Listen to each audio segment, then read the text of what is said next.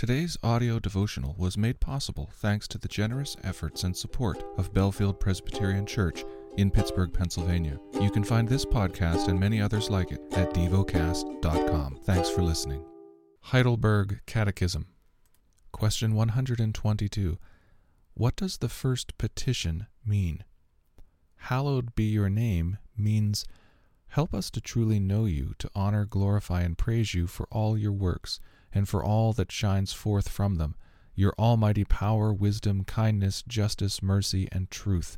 And it means, help us to direct all our living, what we think, say, and do, so that your name will never be blasphemed because of us, but always honored and praised. The lesson is from the book of Romans. Romans, chapter 15. We who are strong have an obligation to bear with the failings of the weak, and not to please ourselves. Let each of us please his neighbor for his good, to build him up. For Christ did not please himself, but, as it is written, the reproaches of those who reproached you fell on me. For whatever was written in former days was written for our instruction, that through endurance and through the encouragement of the Scriptures we might have hope. May the God of endurance and encouragement grant you to live in such harmony with one another, in accord with Christ Jesus, that together you may with one voice glorify the God and Father of our Lord Jesus Christ. Therefore welcome one another as Christ has welcomed you for the glory of God. For I tell you that Christ became a servant to the circumcised, to show God's truthfulness, in order to confirm the promises given to the patriarchs, and in order that the Gentiles might glorify God for his mercy. As it is written, therefore I will praise you among the Gentiles, and sing to your name. And again it is said, rejoice, O Gentiles, with his people. And again, praise the Lord, all you Gentiles, and let all the peoples extol him. And again Isaiah says, the root of Jesse will come, even he who arises to rule the Gentiles. In him will the Gentiles hope. May the God of hope fill you with all joy and peace in believing, so that by the power of the Holy Spirit you may abound in hope. I myself am satisfied with you, my brothers, that you yourselves are full of goodness, filled with all knowledge, and able to instruct one another.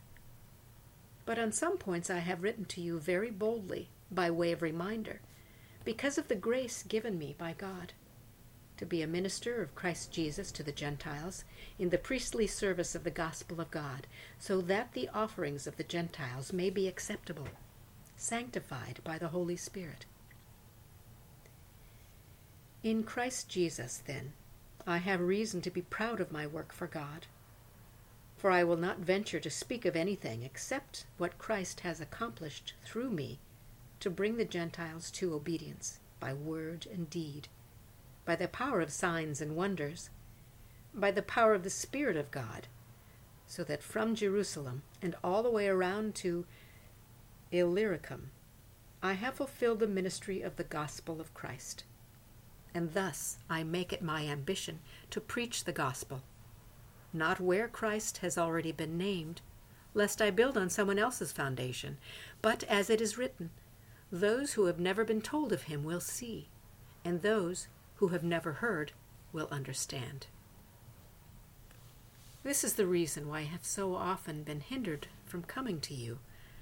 But now, since I no longer have any room for work in these regions, and since I have longed for many years to come to you, I hope to see you in passing as I go to Spain, and to be helped on my journey there by you, once I have enjoyed your company for a while.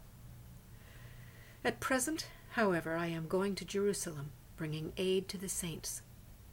For Macedonia and Achaia have been pleased to make some contribution for the poor among the saints at Jerusalem. For they were pleased to do it, and indeed they owe it to them. For if the Gentiles have come to share in their spiritual blessings, they ought also to be of service to them in material blessings. When therefore I have completed this and have delivered to them what has been collected, I will leave for Spain by way of you.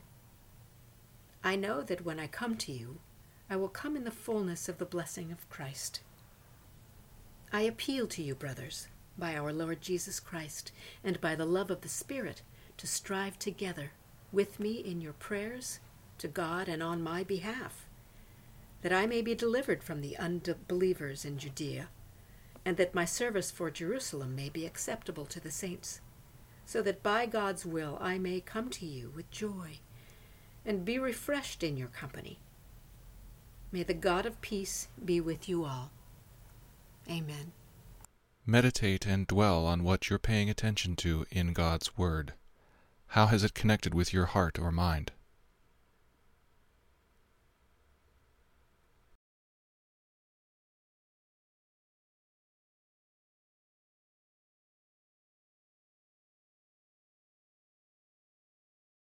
Pray to God freely about what has moved you today. Turn your thoughts to Him and enjoy His presence. We offer the following as prayer topic suggestions. For architects, for those without a family. Thank you for listening to Devocast.